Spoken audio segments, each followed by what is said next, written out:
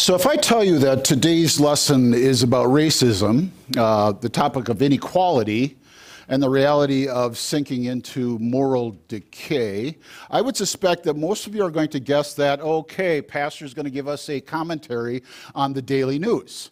Because let's be honest, these are topics that typically fill the newspapers or the news feeds almost every single day of our lives. And if I'm honest, I would say that's a pretty good guess, except you would be completely wrong. I'm not going to talk about today's news. I'm actually going to talk about news that goes back to the time of the writing of our lesson. And it's interesting to note that these same topics that people are still struggling with today, still trying to get a grasp on how to deal with these things, and keep failing to find the true source of the problem, they were going on in the city of Rome, and unfortunately, some of these were actually infecting the church in Rome at the time. What today's lesson is actually going to do is we're going to pick up on something that we didn't go into great detail about in last week's lesson. And we've been talking about this new life that Easter presents to us. Not only the promise of one day physically being raised back to life, but the reality of the fact that Easter means that each of us has been resurrected to live a new life right here and right now. And there's an important component to that, and one I think that sometimes we're a little bit uncomfortable talking about because we're going to deal with the subject matter of death. Death is not usually a thing that a lot of people like to discuss. Of course, it's unnatural to us. We weren't created to die. Of course, there's a lot of downside to death. But one of the things we're going to learn through this stretch of study is that there's also some good things that death brings about, some virtuous things, or if you will, the value of death. Now, we're going to start through this series of lessons in chapter 6 of the book of Romans. We're not doing the whole chapter, and we're only taking little pieces at a time consecutively, one after another. And in fact, at a certain point, you might go, well, we've heard all this before. This is a bit redundant. The reality is that each of these chunks helps us to get our heads around something new. And part of the reality of what we're about to study is I think this is a topic that oftentimes is either misunderstood terribly, or because it can be quite complicated, especially as we grow up in our faith life, we sometimes avoid sections like this. They're too hard to work our way through, too hard to figure out. But if we leave them at arm's length, if we don't spend the time to actually get our heads and our hearts around what Paul writes to the early church in Rome, we deprive ourselves of maybe some of the greatest blessings that God has in store for us as we live here in this life. I know, and you know, the ultimate goal of our journey here is to cross the finish line into heaven. And the resurrection means so much for that day for us. But we dare not set aside the blessings that God has in store for us, or if you will, that God intends to bring to us while we live here on this earth. And this section through the book of Romans really helps us to get our heads around that. I think, though, because it is of a complicated nature, and understanding this concept of how Easter changes everything, because it changes me and it changes you, we should spend just a little bit of time getting to know the Romans as well as Paul's relationship with them. Then, once we have that firmly in mind, we can start into our lesson and unraveling what Paul writes to them. So let's do this. Let's get some basic facts about Paul, the Roman church, and what's going on right now. And then we'll have a video for the context, and you'll hear about some of the problems, the inequality. That has to do with one of the last points. It was a predominantly Gentile congregation. And there was some real jealousy between the Jews and the Gentiles in this church. And part of the fact is, as you work your way up that list, is this is one of the churches that no apostle had actually been involved in starting. So it started out as a Jewish group of people. And while we don't have anything in the Bible which specifically says this, historical evidence seems to indicate this was one of the oldest Christian congregations of the first century.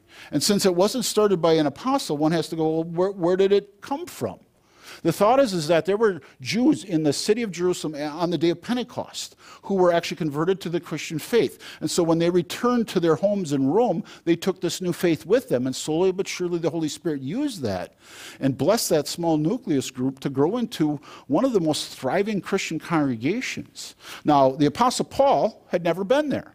And so he's reaching out to them. He wants to establish a relationship with them. And of course, this is inspired by the Holy Spirit. And the Holy Spirit wants Paul to do this, not only for his own sake, but for other reasons as well. Paul's main purpose in writing to them, at least from his own personal perspective, is he desired to do mission work beyond the world in which he had been operating. And you can see the many journeys that he had in the areas of Asia, Macedonia, and Greece. But he had plans to go further, and he hoped he could use the church in Rome as kind of a launching pad to reach out and go beyond where any apostles had been before. Now let's get to the first of those details, is the fact that Paul writes this from the city of Corinth. And you can see it's relatively close to the city of Rome. At least it wouldn't have been the worst of journeys. And so the curious question is, well, why didn't Paul just go and see them at this time? Well, he writes at the end of his third missionary journey. And if you're familiar with this journey at all, and we had this as one of the previous lessons, Paul is making haste to get back to the city of Jerusalem because he's collecting an offering amongst the Christian churches to help the Jewish Christians back in the mother church in Jerusalem. There was a terrible famine, and so he needed to complete that. But he had spent about 3 months' time in the city of Corinth, which allowed him the time to write this letter, and Paul became aware of one of the Christians who was going to make a journey to the city of Rome, and so he had the messenger lined up. That's how this letter gets to that Christian church. That's how this relationship begins. That's how it opens up this door to dealing with some of the things that the Christian church in Rome needed to deal with, and that's how the Holy Spirit provides to us not only great advice, but amazing insight into our relationship with God and what it means for us right now in this new life. So let's spend just a moment now to get to know better this church. As Paul sat in the double-harbored city of Corinth in Greece, he took some time to contemplate the previous 10 years of his life. Looking towards the eastern harbor, he reflected on God's faithfulness, leading him to preach the good news of Jesus throughout all the lands of the northeastern Mediterranean. The ships in the harbor shifted his thoughts to his anticipated journey back to Jerusalem. For months, the churches he planted had been collecting money to send back with Paul to the Jerusalem Christians who were suffering under poverty. His view over the western harbor turned his mind to all the lands still unreached with the good news of Jesus. The anticipation of bringing the message of Jesus to faraway places like Spain excited Paul. Between Greece and Spain, however, lay Italy and Rome, the beating heart of the empire. If he could only get to Rome, he could build a relationship with the fledgling church that had the potential to become the most important in the world. He foresaw them playing a significant role in helping to bring the message of Jesus to the Western Mediterranean. This Christian community in Rome predated Paul's missionary journeys, going all the way back to some of the earliest days of the Jesus movement. When Christianity first reached Rome, it spread mainly among the Jewish community. However, the question about whether or not Jesus was the Messiah divided them. The tension within their community became so great that in the year AD 49, the Emperor Claudius believed they were rioting.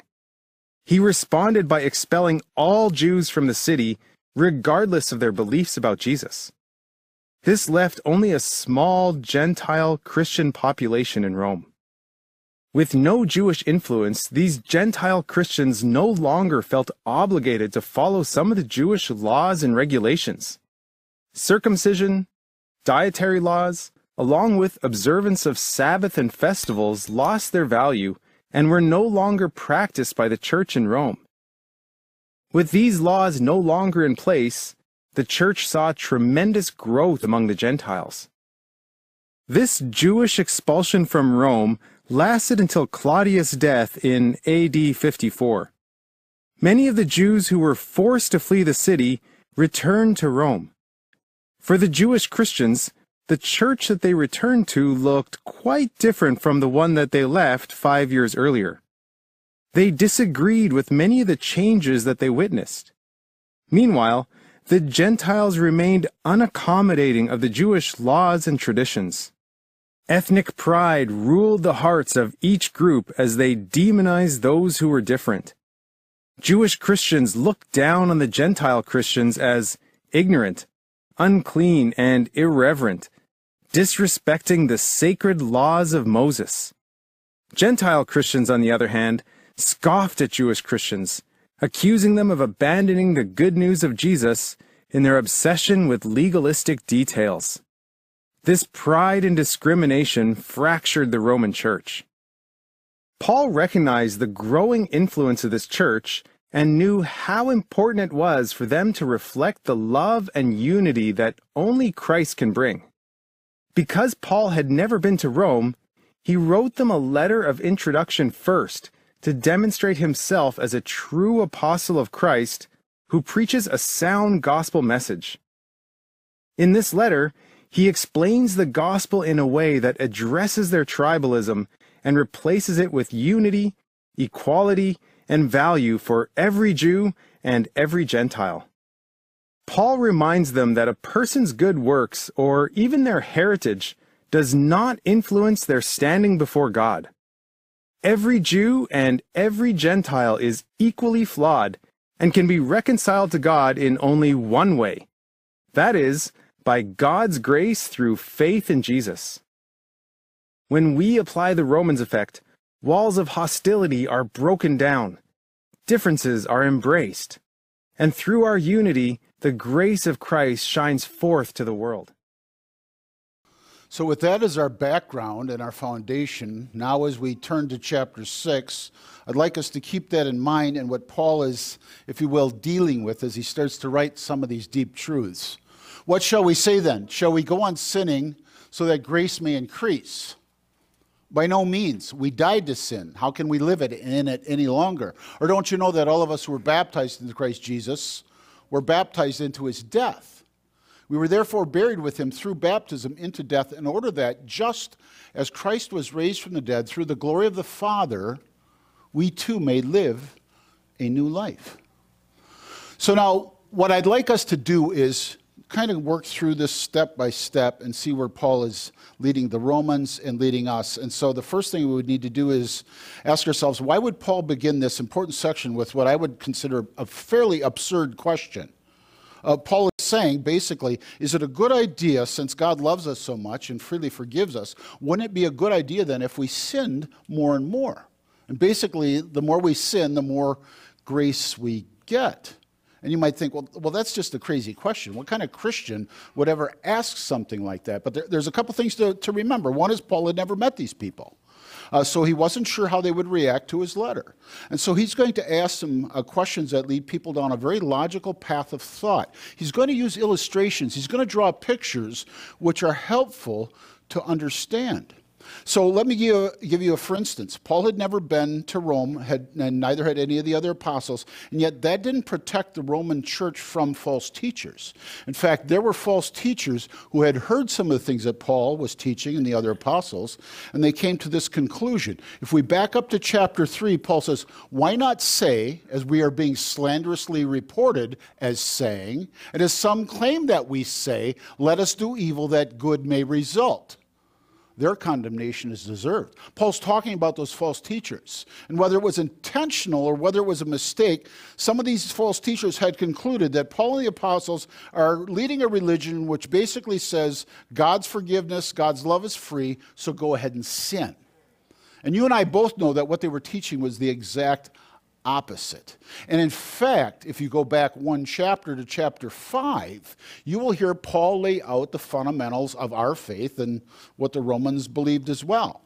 That Paul addresses the fact that the problem in this life is sin. Thank you very much, Adam. From the moment that he rebelled against God and his commands, that doomed us all to death and destruction. And so Paul says that's the problem that needs a solution.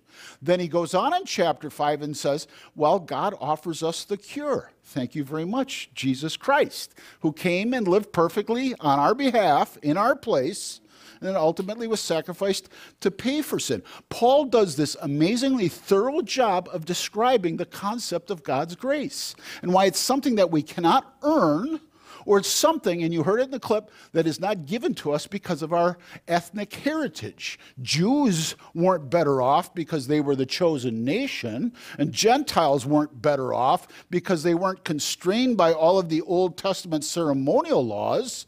What Paul is saying is that God loves his creation, and he's doing everything in his power to get it back. And so, actually, one of the last thoughts that Paul says in chapter 5 is, but where sin increased, grace increased all the more. Now, you could misunderstand that. It could be like this picture Paul's drawing. Let me use this illustration. We have excellent antivenoms available today. In fact, they're so good that if you administer those antivenoms in time after having been bit by a viper, a poisonous snake, you will almost certainly recover from any of the ill effects of that poison. So what Paul is saying is, does it make sense that if you have an amazing cure, that gives you license then to go out and try and get bit by as many poisonous snakes as possible? It's not logical, is the point that Paul is making.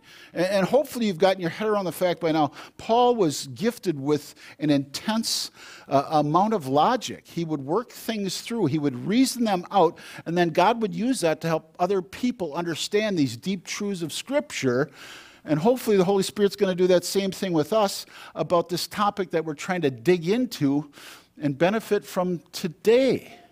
And in fact, Paul answers his own question. And I'm not thrilled with the way it's translated. It's translated correctly, by no means. That would be a literal translation. But this is one of those, what we call an idiomatic expression of the Apostle Paul. And he's got several of them. If you read this in the King James Bible, your translation will probably say, God forbid. So even though the words themselves don't technically say that, that's what Paul was meaning. That was a common expression in those days. So he asks the question, grace is free, God loves us, we don't have to earn it, so does that mean we should go out and sin more? To that, Paul says, God forbid. No way should we do something like that. And that's the launch pad for this very logical point that he's saying. We've died to sin. And if we're dead to sin, can we live in it any longer? Okay, it's at this point we have to kind of catch our breath and go, wait a minute, we're talking about something different. Let me put it this way. Correct me if I'm wrong or not, but most of us were raised in the church being taught the Bible speaks mainly about three different forms of death. The first one would be physical death, when our body finally gives out and it can no longer function in this world, and we physically die.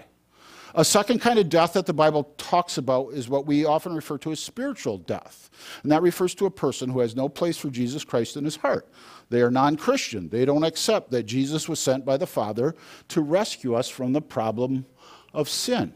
And the third most common topic of death taught in Scripture is what we would call eternal death, or we would use the common word hell, or the description of eternal separation from God as people are punished for not trusting in Jesus Christ as their Savior. Those are commonly the three forms of death that at least I was taught growing up. When I think back to my confirmation days and even my education as far as becoming a pastor, rarely ever did we talk much about the fourth kind of death that Scripture actually spends a good deal of time discussing and ends up being the primary focus of this stretch run through this new life series and this lesson in Rome. In fact, I'm going to tell you, it's talked about so little, I can't even think up a good, catchy theological name that's been given to it.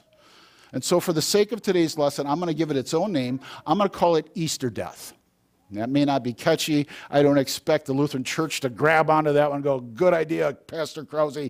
Let's call it Easter death from this point.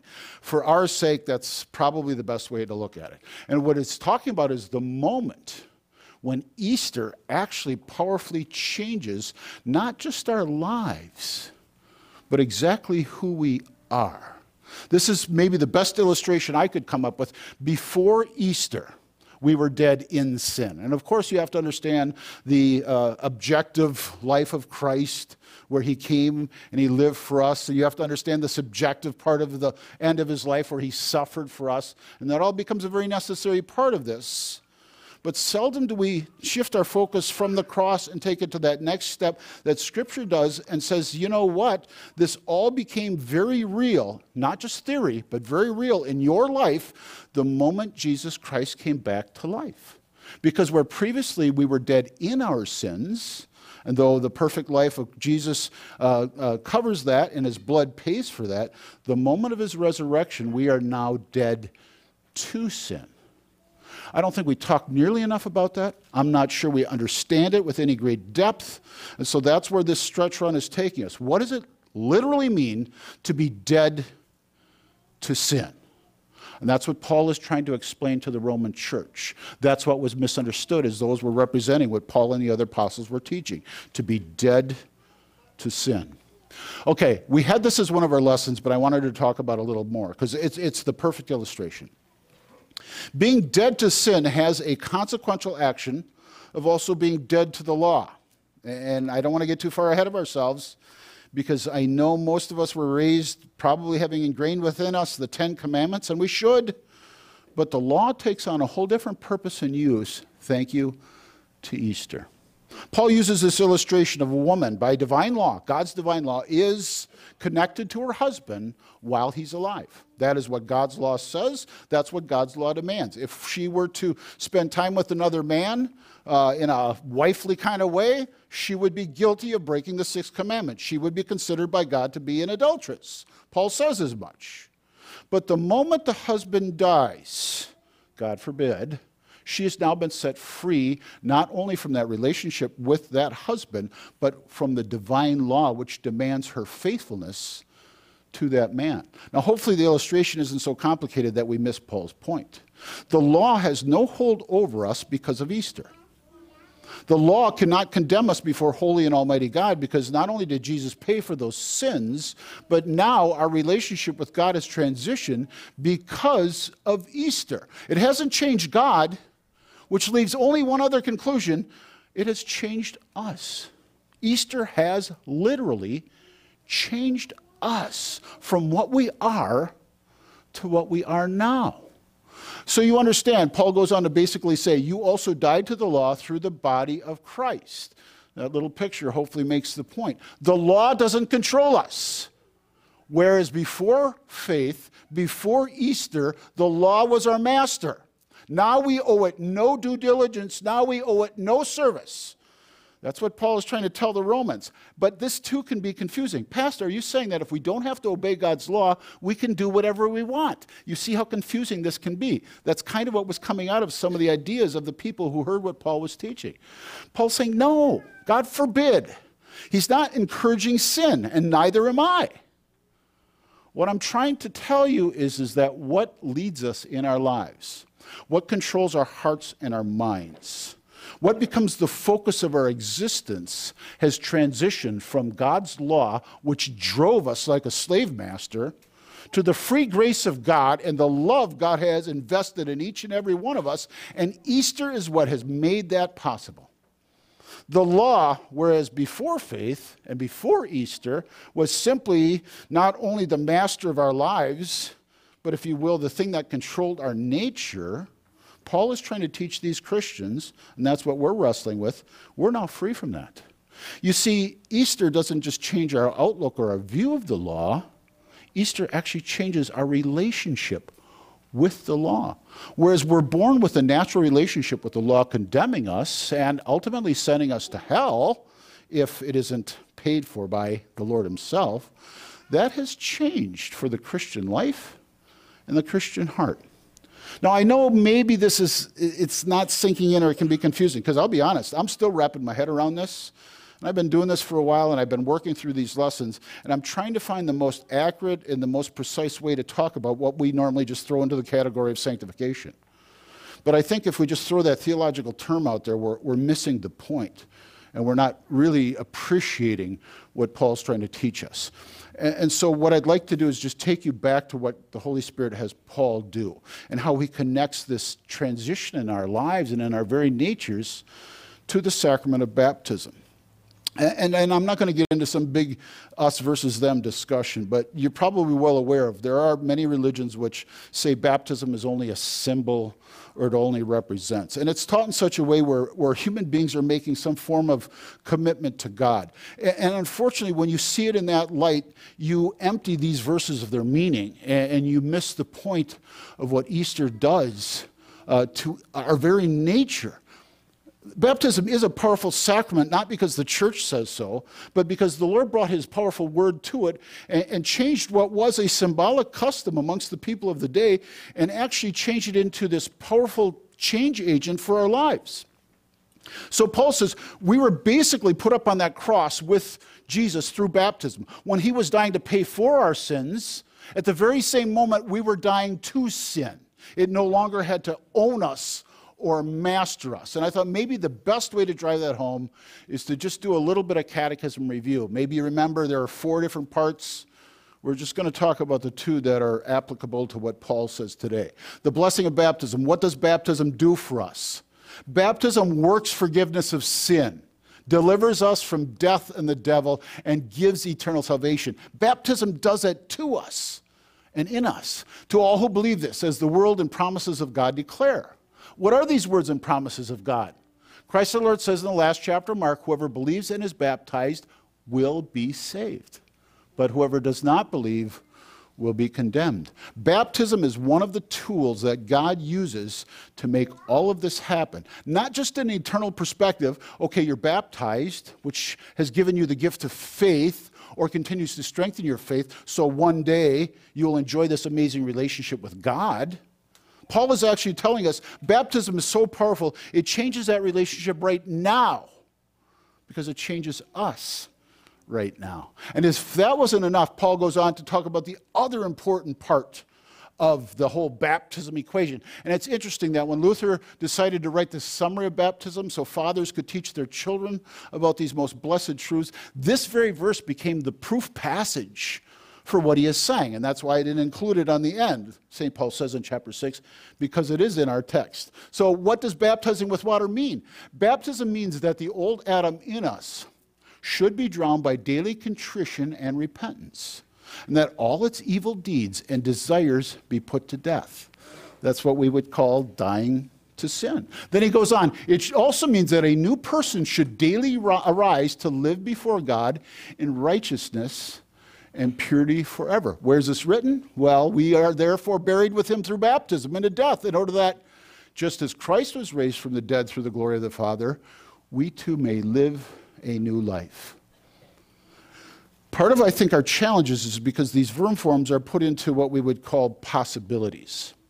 While baptism truly works these things in us, we do have a part to play. Once we're given the gift of faith, the Lord not only expects, but he empowers us. He invigorates us. Dare I say, he resurrects us to actually be capable of doing things in our life that at one time we were incapable of doing. Now, let me tell you where I think the main confusion for us lies, and why so often we probably avoid going into sections like this, even though they yield so much spiritual fruit. Truth of the matter is, this is hard stuff. And if we don't keep our wits about us, we do get the wrong impression. We go home thinking, wait, God loves me. I can do whatever I want. Well, if we only looked at it from the old man nature, that's probably how we would conclude things go. But Paul says we don't. We've been reviewing this topic again and again because it keeps coming up as part of our studies. And I think we're all pretty clear on that once we're given the gift of faith, we have not one but 2 different natures. We always maintain this sinful old Adam, the sinful nature we inherited all the way back through our fathers from Adam himself. And that shows us one of the virtues, one of the benefits of physical death. When we finally physically die, that nature is stripped away and we'll never have to deal with it again. In eternity, you will never have to stand there and go, should I or shouldn't I? You won't have to fight with yourself. And thank God for that day to finally come. I can't wait for the moment when I face a situation and part of me is whispering to my heart, go ahead and do what you want, because it feels good. Only later on, after having committed the sin, to feel like the worst person to walk the face of this earth. I am so looking forward to the day when we can, every moment of our lives, live in that freedom where the only thing we can do, the only thing we will do, is exactly what God created us to do, to love and serve him with our entire heart, soul, and life. There's also the reality, and we've talked about this at length, that there is this new man nature, the faith nature. It's a new part of us, or dare I say a resurrected part of us that comes after the gift of faith. Now here's where I believe the confusion comes in. I think we tend to look at these as static states of being.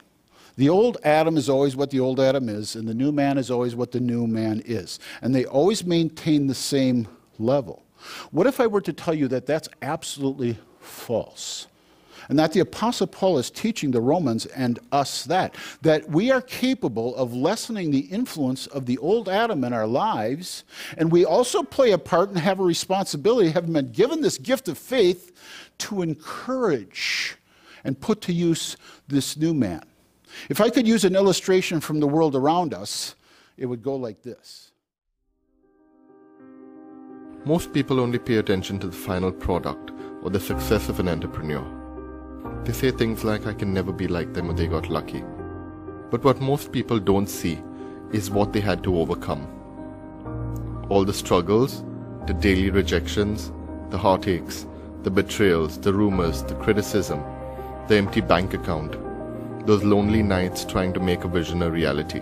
The only difference between the one who quit and the one who didn't quit is that the one who made it showed up every day. They worked hard every day. They hustled every day. They improved every day. They did all this even though they thought of quitting every day.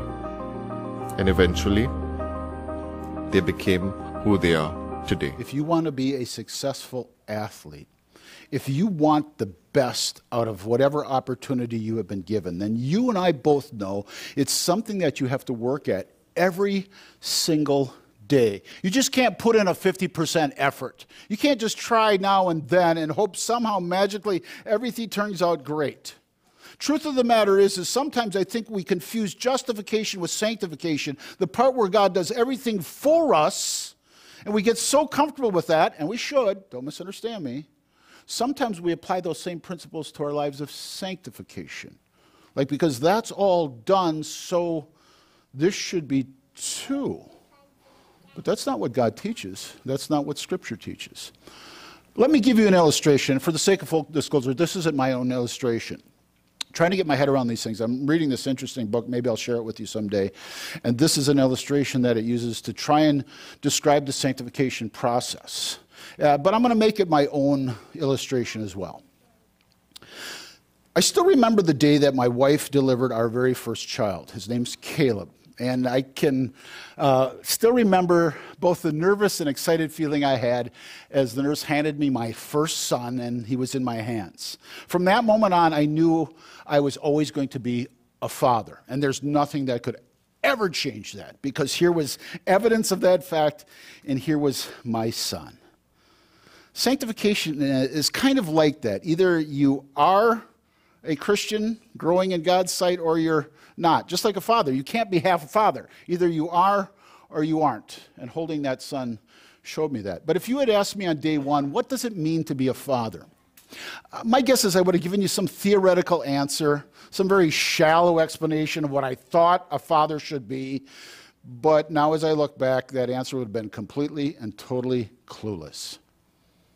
You see, while I was a father from the moment my son was conceived and born into this world, I'm still growing to understand and become what I hope a father should be. And it doesn't just have to deal with my children, the changes that they go through in life, their own maturation process, how their lives go. It also has to do with the changes in me, in my maturing process as a father. If you asked me today to answer what it means to be a father, it would be a much deeper, a much more complicated, and dare I say, a much more frustrating answer than that very first day when I held Caleb in my arms. You see, while I've always been a father from the moment he came into my life, I continue to grow in my role as a father, as I understand it better, and hopefully as the Holy Spirit guides me in being what a Christian father should be. That's how sanctification works. That's how this new life works. And it begins with, if you will, death. And that's what Paul is trying to get across. Before we can actually live what God created us to be, we must first die to ourselves, to sin, and ultimately to the control of the law. No, that doesn't mean we can choose to sin and God doesn't care. But it means our relationship with God, with His law, and even with ourselves goes through this transition. This has to do with the other passage we had from the Apostle Paul, and why I said it's a bit of an application. And it's all in this word transformed. And I'm going to use an illustration much like Paul, and since we've used hamartia for sin so much, it's a good example. Hamartia, to miss the mark. We don't measure up to God's holy law. This word translated as transformed literally is a renovation.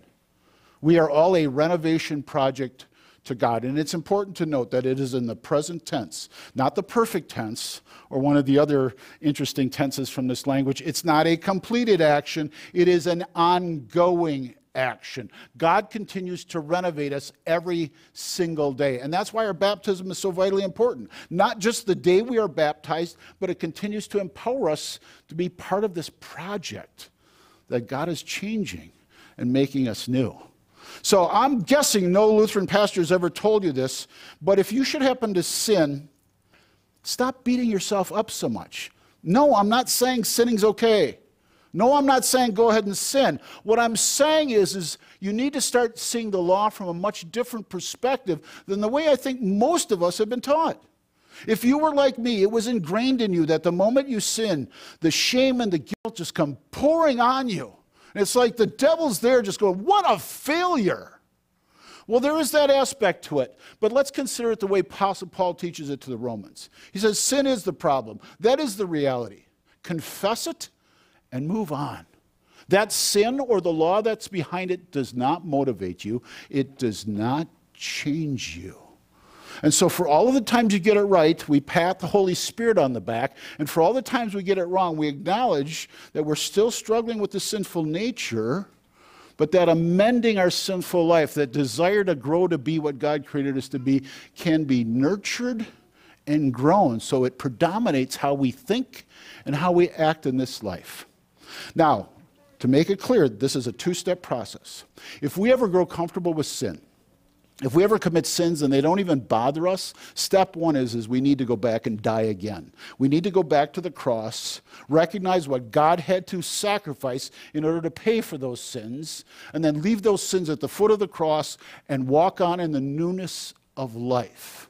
And then step two is we need to go back to the empty tomb and remember it not only changed us, it changed our relationship with sin and with the law itself. And that's a concept that we're going to dig deeper and deeper into in these next couple weeks' lessons, to understand what it means to have a different kind of relationship with the law. That it's not this club just beating us over the head, which we tend to use. It's meant to be this guide to help us. I want to serve God. My heart cries out to serve God, and the law is there to tell us, well, then do this and do that. But it doesn't motivate us. It doesn't drive us. Step two is to go back to that empty tomb and be reminded that we are God's restoration project. That when he was raised, so also were we raised in the newness of life. I'm going to offer up just a couple things that maybe we should start thinking about, not only as individual Christians, but as a church to help us in this growth process and to fully benefit from the blessings that God has in store for us. Might I suggest that we be dead to judging one another's faith? Because despite the fact that we freely talk about God giving up his son to pay for all of our sins, there is a part of us, and that's a sinful part of us, that still likes to judge one another. I hear it, and it's one of my pet peeves, when people use the phrase, a good Christian. Okay, can you explain to me what a bad Christian is? Haven't both been washed clean in the blood of Christ? Haven't both been raised again to the newness of life through Christ's own resurrection? Do you see how our human minds work and how the devil tempts us to still want to, if you will, use the law as the gauge for one's value and worth? And God says nothing could be further from the truth. You are the most precious thing that I have because my son has made you such. Instead of, if you will, allowing the devil to use us against each other, wouldn't it be more productive if we actually started to pull together? And you see, that's why it's so perfect to get this from the book of Romans. If you continue to read on through this book, you will find they were at odds with each other, the Jews versus the Gentiles, and Paul comes up, by thanks of the Holy Spirit, to say, you know what, you're the body of Christ. One part hurts we all hurt. One part succeeds, we all succeed. Why isn't that something that, if you will, motivates and drives us even in our spiritual lives today? What would be so wrong if all of a sudden we decided, you know what, I'm going to be held accountable for my faith. And you said to me, would you please hold me accountable too? Not judge, but actually, if I'm spiritually struggling, I can have the confidence to come to you and say, hey, I am fighting this sin. Will you pray for me? Will you help pull me along so that together we actually become exactly what God wants us to be, what he created us to be, what he sent Christ to this earth to make us? That instead of looking down one's nose and going, well, you're not a very good Christian, or you shouldn't be struggling with this sin, you should be so much beyond that. The thought is, you know what, I get it. I got other areas in my life where I struggle. There are things that I'm constantly doing battle with. You need my help? I'm there for you. I'm praying for you. I'm going to take your hand and pull you along if you need it. That's what the body of Christ is. That's why this letter was written. So that instead of being at each other's throats over the law, the resurrection frees us from all that and gift wraps to us an amazing new life. We are just scratching the surface, and I pray to God you don't grow, if you will, impatient with his study. And I thank the good Lord that he's given me the opportunity to bring you along on a personal ride of my own. Because for too much of my Christian life, I have failed to not only understand, but to truly appreciate what Easter means. I know what it's going to do one day in the future. But what is it doing for me right now? What is it doing in me right now? It's raised me to new life. But first, it teaches me the value of death. Imagine, you are the creator. The earth is your creation and you are its maker. Everything is yours. The planets, the stars, the fish in the sea, the grass in the yards, it all belongs to you. You own everything, and there's no limit to your being. But your most prized creation isn't seen. You want to free them, but they don't want free. They think they know what's best, but they're actually depleting. Ignoring you is self-defeating. Yeah, you could get their attention.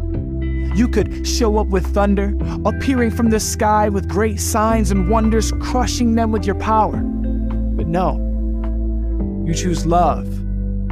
Love to draw them near. Crazy, awesome love. Love instead of fear. See, they will soon die, but the gift that you give is eternal life. So after their death, they can live. They can live. But to give them that life, you give the greatest gift of all. Someone to be punished on behalf of their fall. Someone to take the blame. Someone to take the shame. Someone who brings freedom and breaks all their chains. You could give them yourself because your power is great. But your love is so deep, you send your son in their place. Your one true son, the perfect one.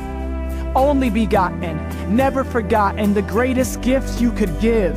Any father would die for his son to live, but you are much different. See, your love is the beginning, your love is the finish. All sin will be diminished and people will be replenished. The greatest gift you could give, and you did it with love. A love beyond the wildest dream that was ever dreamed up. Crazy love. Crazy love. Crazy, awesome love.